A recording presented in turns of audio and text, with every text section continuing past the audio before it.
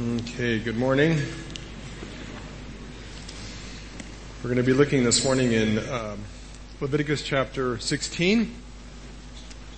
So we'll begin by reading a couple sections of chapter 16. Again, not the whole thing, but we're going to look at kind of the first part of the passage and then the end. So verses 1 through 10 and then 29 to 34. The Lord spoke to Moses after the death of the two sons of Aaron, when they drew near before the Lord and died. And the Lord said to Moses, "Tell Aaron your brother not to come at any time into the holy place inside the veil before the mercy seat that is on the ark, so that he may not die. For I will appear in the cloud over the mercy seat, but in this way Aaron shall come into the holy place, with a bull from the herd for a sin offering and a ram for a burnt offering. He shall put on the holy linen coat and shall have the linen undergarment on his body, and he shall tie the linen sash around his waist and wear the linen turban. These are the holy garments. He shall bathe his body in water and then put them on. And he shall take from the congregation of the people of Israel 2 male goats for a sin offering and 1 ram for a burnt offering. Aaron shall offer the bull as a sin offering for himself, and shall make atonement for himself and for his house. Then he shall take the 2 goats and set them before the Lord at the entrance of the tent of meeting. And Aaron shall cast lots over the 2 goats, 1 lot for the Lord, and the other for Azazel. And Aaron shall present the goat on which the lot fell for the Lord, and use it as a sin offering. But the goat on which the lot fell for Azazel shall be presented alive before the Lord to make atonement over it, that it may be sent away into the wilderness to Azazel." And then jumping over to verse 29, "And it shall be a statute to you forever, that in the 7th month, on the 10th day of the month, you shall afflict yourselves and shall do no work, either the native or the stranger who sojourns among you. For on this day shall atonement be made for you to cleanse you. You shall be clean before the Lord from all your sins. It is a Sabbath of solemn rest to you, and you shall afflict yourselves. It is a statute forever. And the priest who is anointed and consecrated as priest in his father's place shall make atonement wearing the holy linen garments. He shall make atonement for the holy sanctuary, and he shall make atonement for the tent of meeting and for the altar. And he shall make atonement for the priests and for all the people of the assembly. And this shall be a statute forever for you, that atonement may be made for the people of Israel once in the year because of all their sins." And Moses did as the Lord commanded him. This marks the Day of Atonement. And if you've been with us as we've studied through and looked at the book of Leviticus, you know we've been looking at a lot of offerings and a lot of sacrifices, and you may be thinking, okay, enough with killing stuff, right? And yet one more sacrifice, one more means of atonement. And it may seem kind of a bit overwhelming or redundant for us, or we may just simply ask the question, like if the first ones didn't work, what makes you think this one would, right? Why all these extra steps? Well, chapter 16 really marks the center of the book of Leviticus, not just because it's right kind of in the middle, but it really is the climax and center of the book in many ways. All the offerings that he's been talking about in the first 15 chapters really okay, I can't.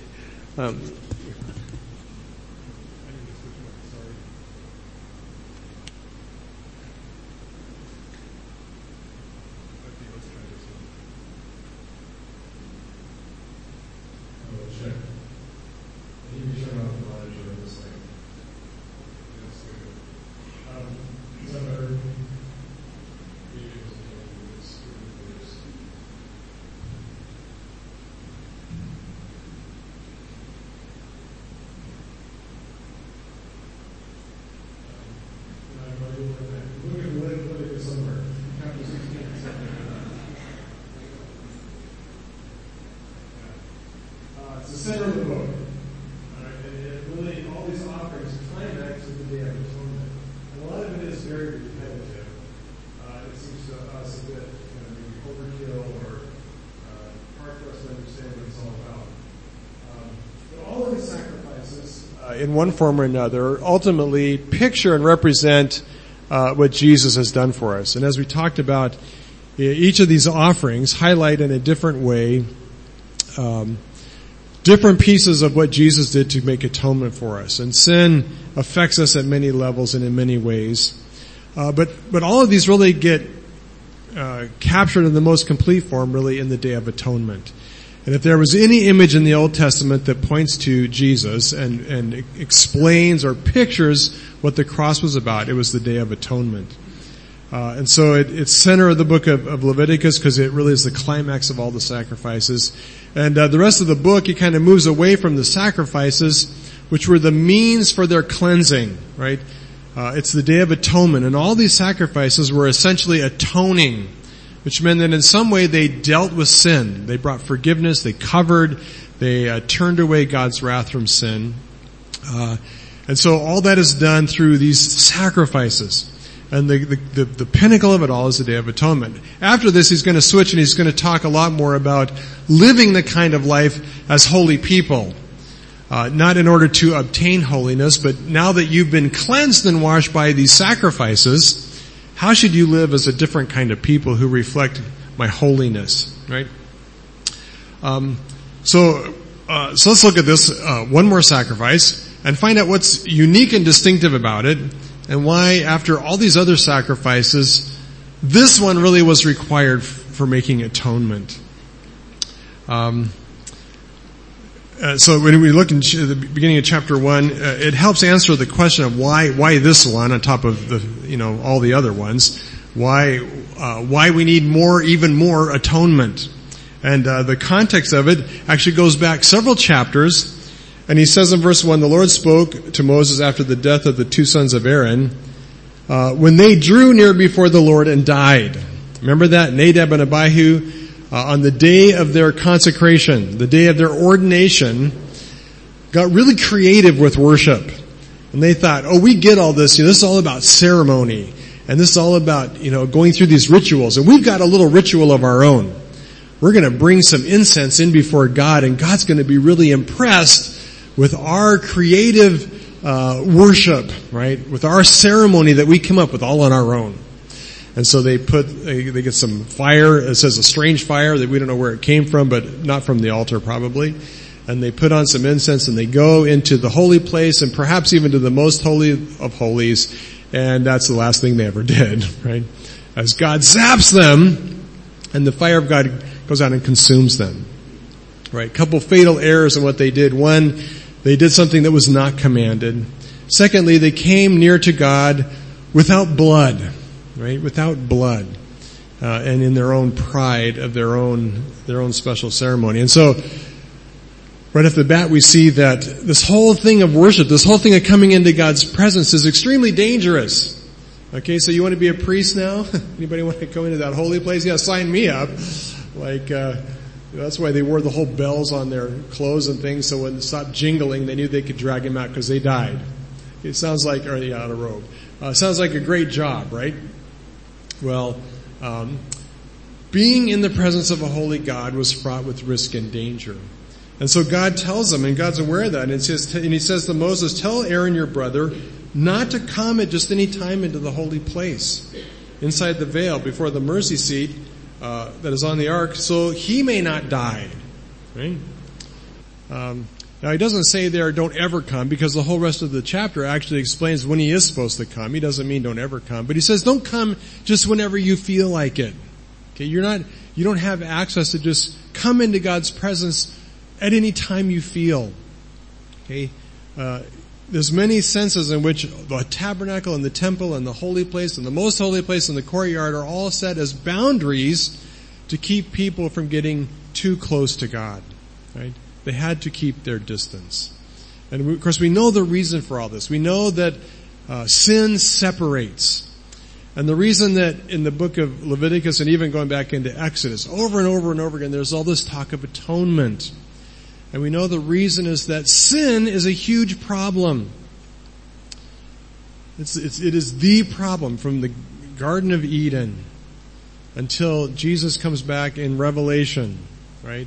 Sin is a problem, and we can't escape it. And the great consequence or effect of sin is that it separates us from God.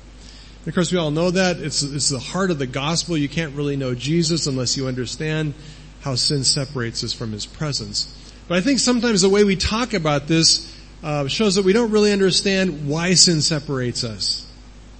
And oftentimes, I've done this myself as I've shared the gospel with people and talked about this barrier, this chasm.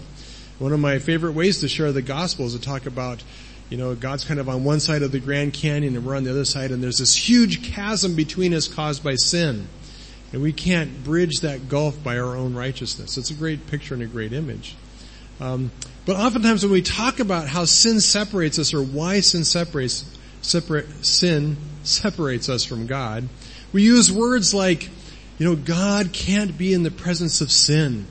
That God's offended by sin, and that, if it gets too close to sin, it might contaminate His holiness. Right? As if sin is some kind of disease that's inflicted humanity, and God has to quarantine us away from Him so He doesn't get the disease. But that's really, really terrible theology, because nothing can afflict God. Right? God's pretty much free from being impacted by anything. Right? Sin is not a threat to Him. Right? But the opposite is true. Because we sin and because we are in sin, His holiness is a tremendous threat to us. Right? And that's why there's a gulf. The gulf is imposed by God not because He's worried that sin is going to somehow mess up His life, right? But He knows that in His holy presence, He will consume like a fire sin that comes too close. Right? Today it's a sunny day. I don't know if you're outside yesterday. This time of year, the sun's pretty intense. Not as hot as it can get in Thailand, but the sun's intense. Everybody experience that, right? And here's what's the cool thing about the sun. The sun is 93 million miles away, and yet we can feel its heat, right? We can feel its heat. It radiates this incredible heat. So imagine how hot it would be if you were a lot closer. Some of you are probably asking, how close can you get to the sun before it just vaporizes you? Well, actually, you can get a lot closer than you would think. Scientists tell us that if you were to get in a spacecraft and wear the right kind of spacesuit, a spacesuit can protect you up to about 250 degrees Fahrenheit. So better than boiling water. You could drop yourself into a boiling pot and you could survive. And with that, it says you could get about 3 million miles from the sun. Okay, so not super close, but a lot closer than we are now. If you had the right kind of spaceship, like the space shuttle, they've got this coating on it that protects it up to about 4,700 degrees. In that kind of spaceship, you could get within about 1.3 million miles, right? But beyond that, it's bad news, right? If you get much closer, what happens to you? Well, you boil, and then you just vaporize, poof, into like steam, everything, you, spacesuit, spaceship, everything, right? We can only get so close to the sun, and the sun will vaporize you. Well, that's really the picture of God's holiness, right? You get too close to God, and it's in some ways kind of a crude illustration, but that's what the tabernacle and the temple was all about. If you get too close to the holiness of God, the glory and majesty of His holiness will consume you. Nadab and Abihu are living proof, or maybe not such living proof, actually, of what happens, right? And so we have to be careful, right? And so God warns Aaron, even as the high priest, don't come too close. But that created problems. And when you look at all the sacrifices, all these offerings that are made, the guilt offering, the sin offering, the burnt offerings, even the fellowship offerings, there's a principle that emerges in the book of Leviticus. And the principle is essentially this. You can only get as close to God as the sacrifice you offer. Right? You're only as good as where the blood goes. Right? So for example, the common people, the everyday people, when they would go worship, they would offer their sacrifice on the altar, and the blood would be sprinkled at the altar. And for them, that was their limit. Right? That was as close to God as they could get, was the altar. They couldn't go any closer. That was their limit. For the priests, Aaron's sons, who would help with all the maintenance of the temple and the offerings, they actually on their ordination day offered a sacrifice on the altar, but they took the blood into the holy place. Okay, not into the very center of the temple, but into the outer courtroom, the kind of the lobby, before the curtain, and they sprinkled the blood before the curtain. And that was their access, right? That opened the way for them. That blood offering opened the way for them to have access as far as the curtain. But that was their limit, right? That was as far as they could go. But then we see on the Day of Atonement, the high priest enters through the curtain, and he comes before the mercy seat. And mercy seat is an unfortunate translation because it's not, it has nothing to do with mercy, and it's not actually a seat, right? It was the cover of the ark, and it was actually two angels, two cherubim with their wings spread out, and in this space above that was considered the mercy seat. Better translated, really, the atonement cover. And the word that's used here is the same root word that we get the word Day of Atonement from, and it was literally the place of atoning. And God said, "I will appear in that cloud above the angels." And that's the place you must come to make atonement. And so only the high priest could do that. But he would do the same thing. He would offer a bull at the altar, and he would take the blood, but he would go all the way into the very heart of the tabernacle, into the most holy place before the atonement cover, and he would sprinkle the blood there. Right? And that was his access. He had access into the very presence of God. So there's this principle that what opens the way for you is this blood. And as far as you can take the blood, as far as you are allowed, that's how far you have access. So it's kind of like going to a baseball game or a sports event in a big stadium. And I've been where I had my tickets, and my ticket would give you access to a certain closeness to the game, right? And if you had really good tickets, you could sit right down on the field where you could see the players really up close and personal, like I see you now. At least those of you in the front. Those of you in the back, I can't actually see you. My arms aren't that good, right? But when we would go to the baseball game, we would never get those tickets, right? Because they cost too much. I would get these tickets and I would try to go in, the lower levels, and the little guys with the funny suits would stop me and say, "Let me see your ticket." And I would show them my ticket. They go, "Oh, you can't come here, right? You don't have access. Your seats are way up there, right? See up in the clouds, you're up past the clouds, right?" And I would go up to that section where I had access, right? And for me, I might as well have been watching ants play soccer, right? Because the guys on the field, right? And I couldn't really see what was going on, but people would cheer a lot, and I would get excited. Well, that's the picture here, right? Your sacrifice gives you a certain degree of access.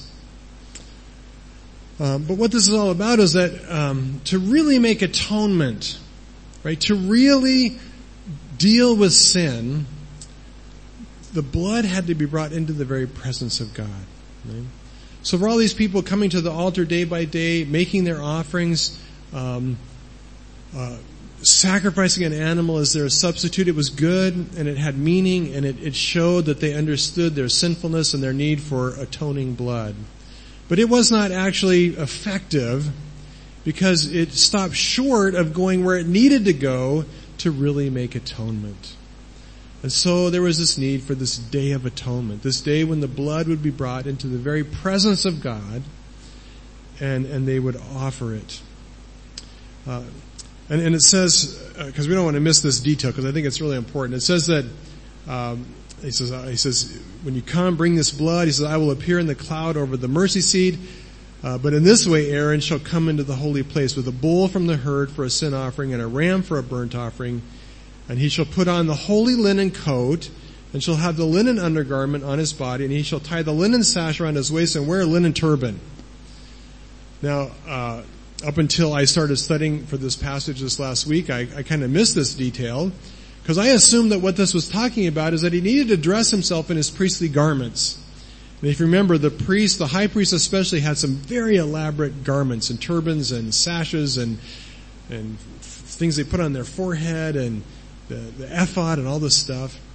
But actually that's not what it's talking about here. He's talking about very plain, simple linen clothes. Right? In fact, what he was to do is go into the temple and take off his priestly garments and put on these very simple clothes of actually a servant or a slave. They were super plain, right? Just a linen robe, linen undergarments, a linen turban, and a linen sash. Super plain. No frill, no glitz, no glamour of the high priestly robe. And it was a great picture that as he went into the holy, most holy place, he was representing the people. He was going on their behalf as their priest, and he was representing the whole nation of Israel before God. And in that role, he was not to come in the high priestly garments, right? He was to come dressed like a servant or a slave, right? To come in humility. Now when he went out to the people, he was representing God to the people. And in that role, he was to be dressed very elaborately, showing the dignity and worth and kind of honor of this position of somebody representing God to the people. But when he represented the people, when he went to make atonement on behalf of all the people, he was to put aside those fancy clothes and go in the clothes of a servant. Amazing picture of Jesus, who is our great high priest, who came and did exactly that. In fact, one of the most profound images of this in the Gospels is in John chapter 13. If you know John chapter 13, it's where Jesus washes the disciples' feet, right? And it's a picture. What Jesus does there is, of course, he's modeling his servant's heart. But more than that, he's illustrating to them what it meant for him to die on the cross for them. That he would serve them ultimately by laying down his life for their sin and by shedding his own blood for them. And that they would be washed, not with water, but by his own blood. And remember what he does before he washes their feet? It says in verse 3 of John 13, Jesus, knowing that the Father had given all things into his hands, and that he had come from God, was going back to God, Jesus knew he was very near to the cross. So then he rose from supper and laid aside his outer garments, and taking the towel of a servant, he tied it around his waist and he washed their feet. Right? Jesus came, and Philippians tells us that he emptied himself. Right? He laid aside his glory, and he represents us to the Father not as the reigning Son of God, but as a slave who represented us in the humble clothes of a slave and a servant. Right? It's a great picture. And one other picture, as Aaron would do this, it says he was to take a censer and incense. So this is sounding a lot like this whole Nadab and Abihu thing. It's like, well, this didn't go so well the first time, but this time he comes with a different purpose, right? God commanded it, and he was to take this censer and put incense on it, but he was approaching the holy place with blood.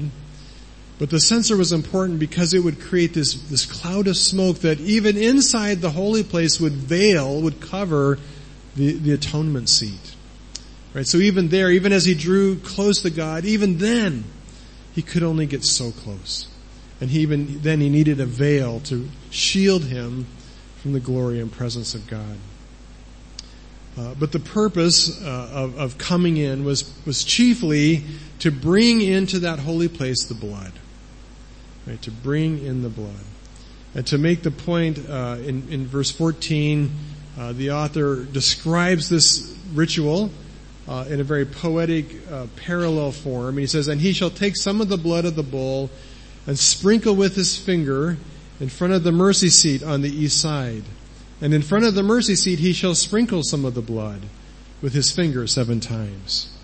Kind of a mirrored parallel there, to highlight the importance and significance of what happened. It was all about the blood, right? Only the blood could open the door, open the pathway into God's presence.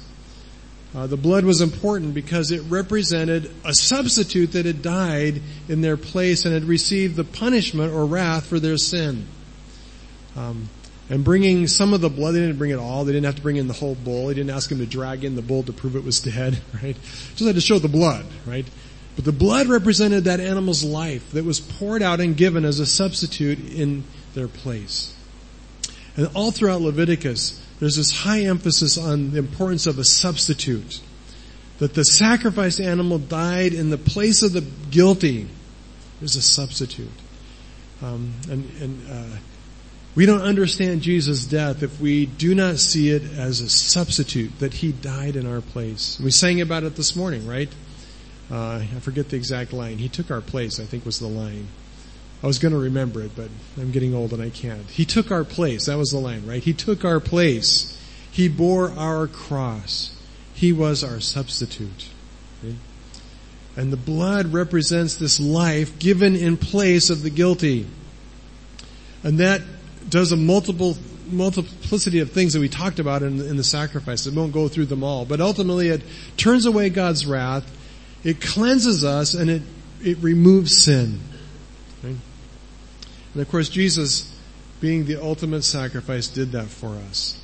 And all these things and all the things about the Day of Atonement, as I said, are just pictures. Right? And the author of Hebrews understood these pictures, and so he describes what Jesus did to fulfill the Day of Atonement. In Hebrews 9:11 he says this, "But when Christ appeared as a high priest of the good things that have come." Right? It's important that Jesus' role was as the great high priest who would bring the blood into the very presence of God. Christ appeared as high priest of good things that have come, then through the greater and more perfect tent, right? Not one made with hands, that is not of this creation, not the earthly tent, but he entered once for all into the holy places in heaven, not by means of the blood of goats and calves, but by means of his own blood, thus securing an eternal redemption. For the blood of bulls and goats and bulls, and the sprinkling of defiled persons with ashes of heifer, sanctify for the purification of the flesh. How much more will the blood of Christ, who through the eternal Spirit offered himself without blemish to God, how much more will he purify our conscience from dead works to serve the living God? Right? So this pictures Jesus' sacrifice, and it's significant that Jesus died and that at some level, although certainly in spiritual terms, he took his blood and presented it before the Father in heaven in the holy place. And it was by his blood sin is dealt with. So that's the means of atonement, right? It's the means of atonement for them. It wasn't final for them. There were problems with their system.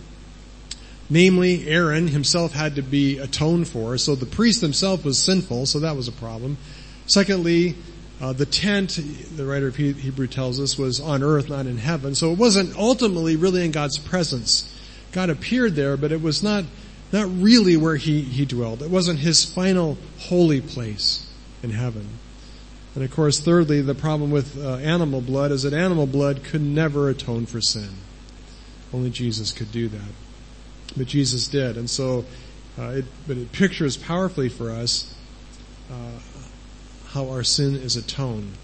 But in the Day of Atonement, there are also built in a couple of pictures that show us the results or the effects. Right? What was the result of this day of entering into this holy place with the blood?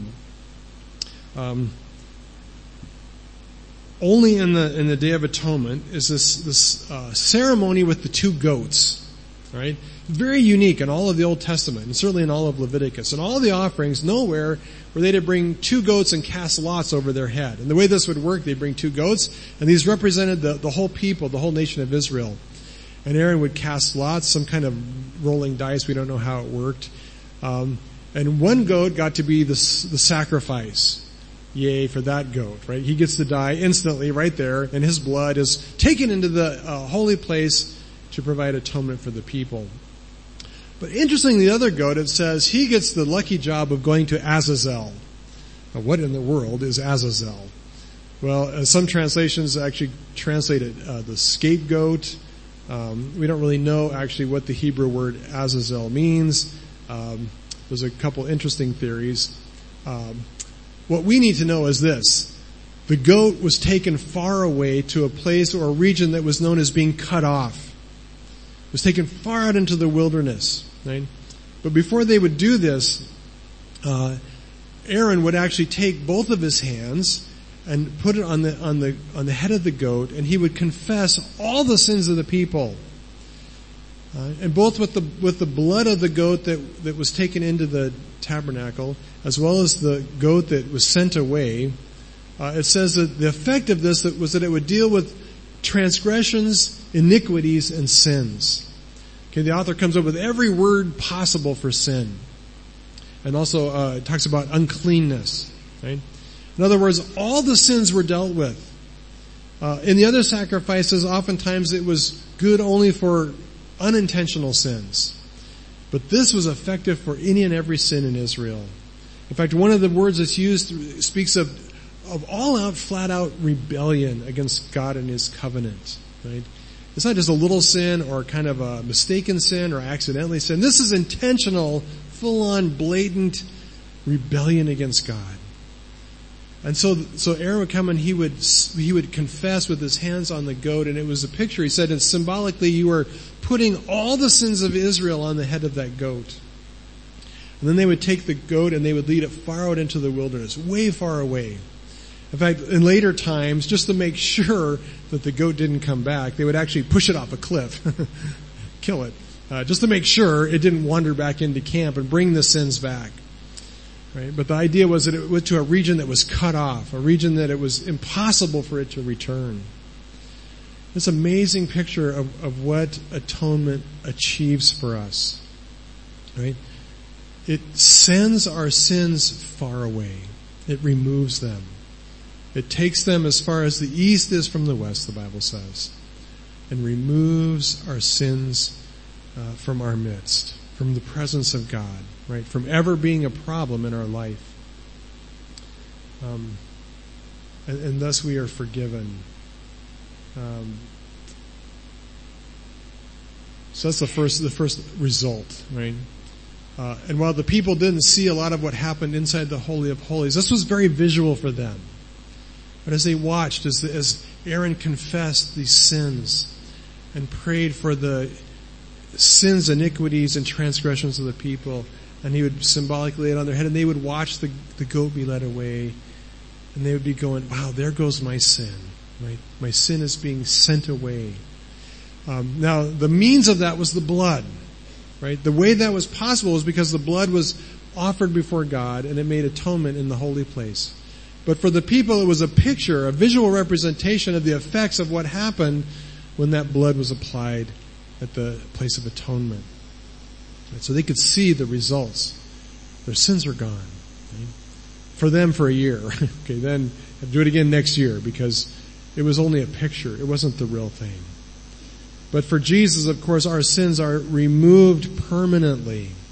Right? His sacrifice once and for all dealt with sin and removed it from us.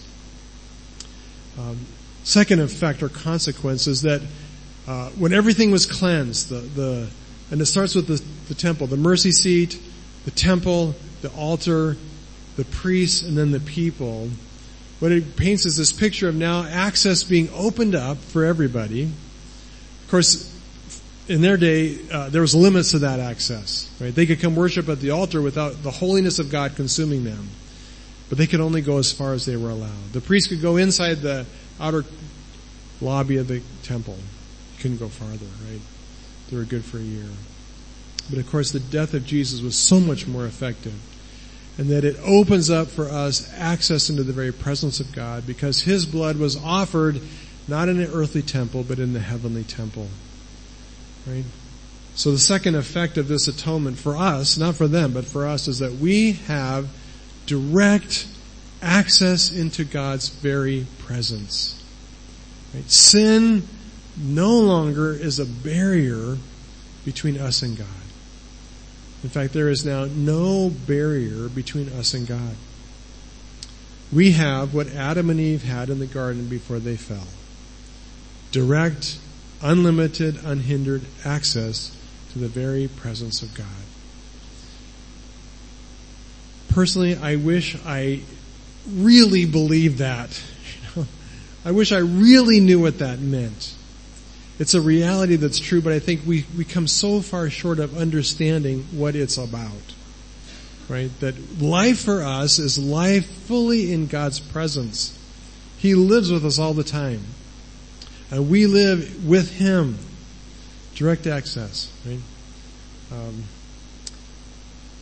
The writer of Hebrews puts it this way, therefore, brothers, since we have confidence to enter the holy places by the blood of Jesus, by the new and living way that He opened for us through the curtain that is through His flesh.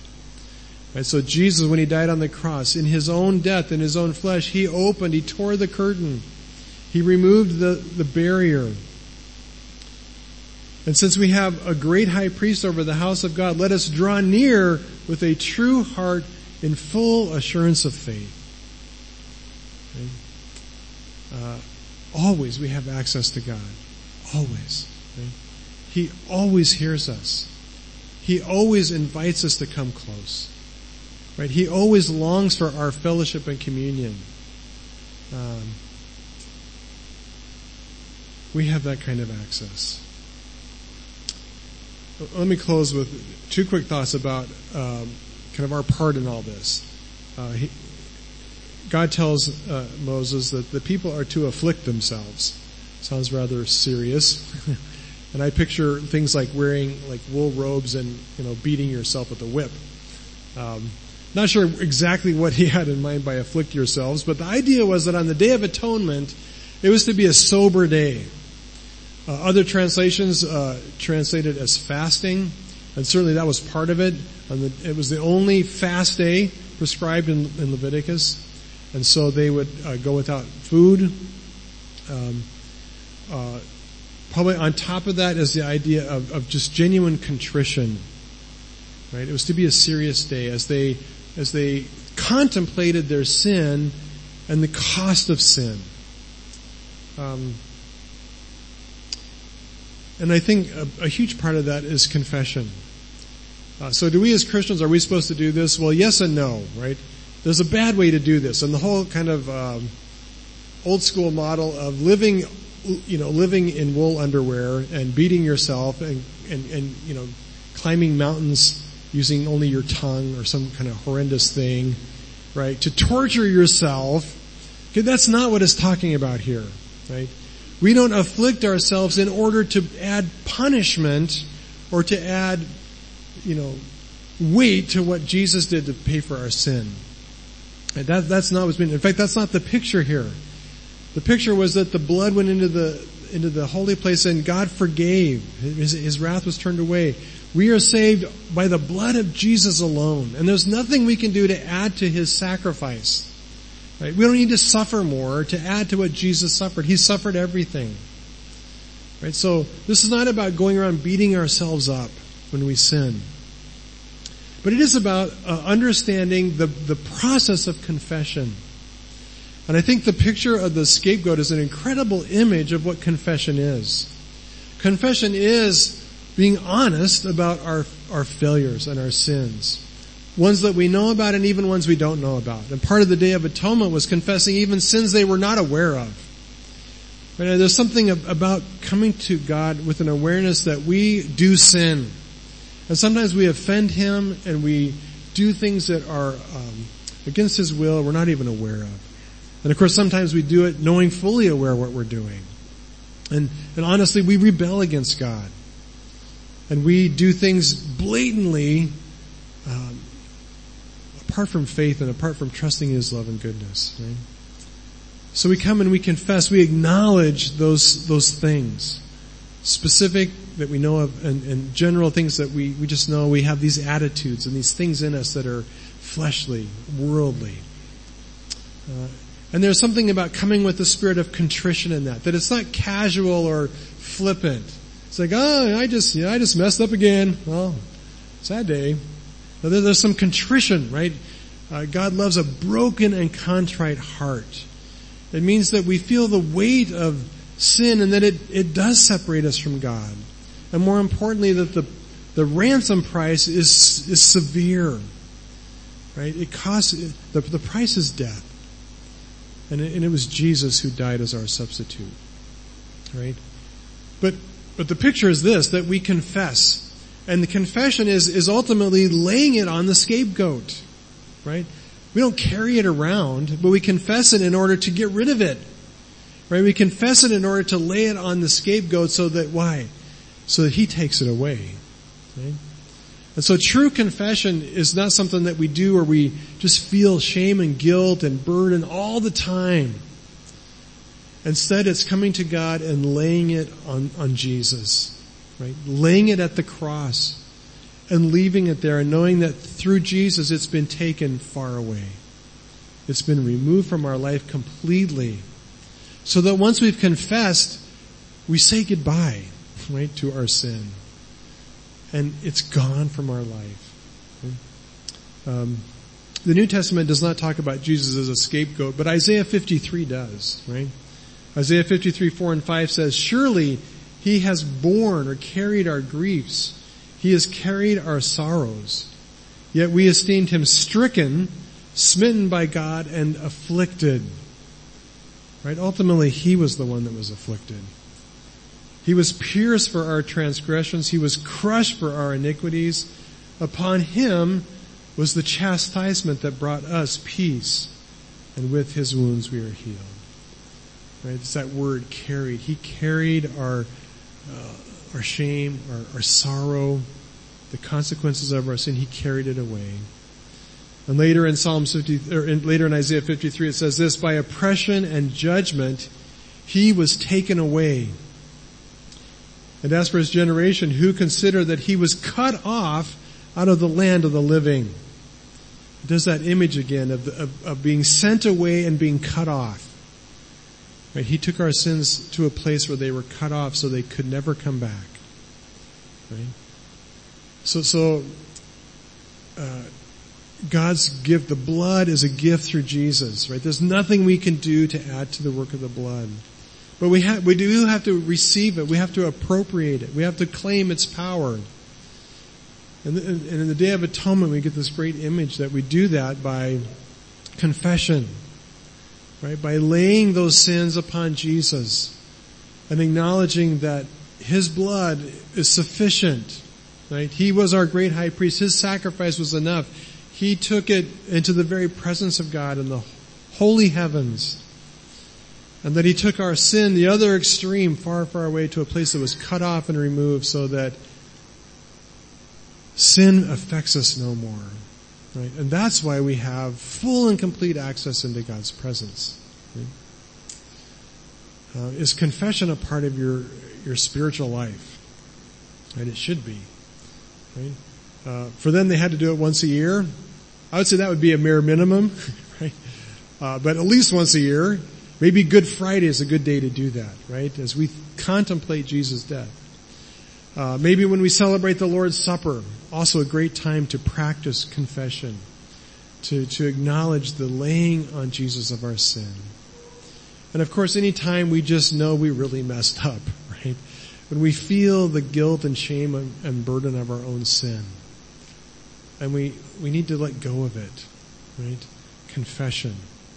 Lay it on that scapegoat, which is Jesus, right? And he will take it away. Let's pray.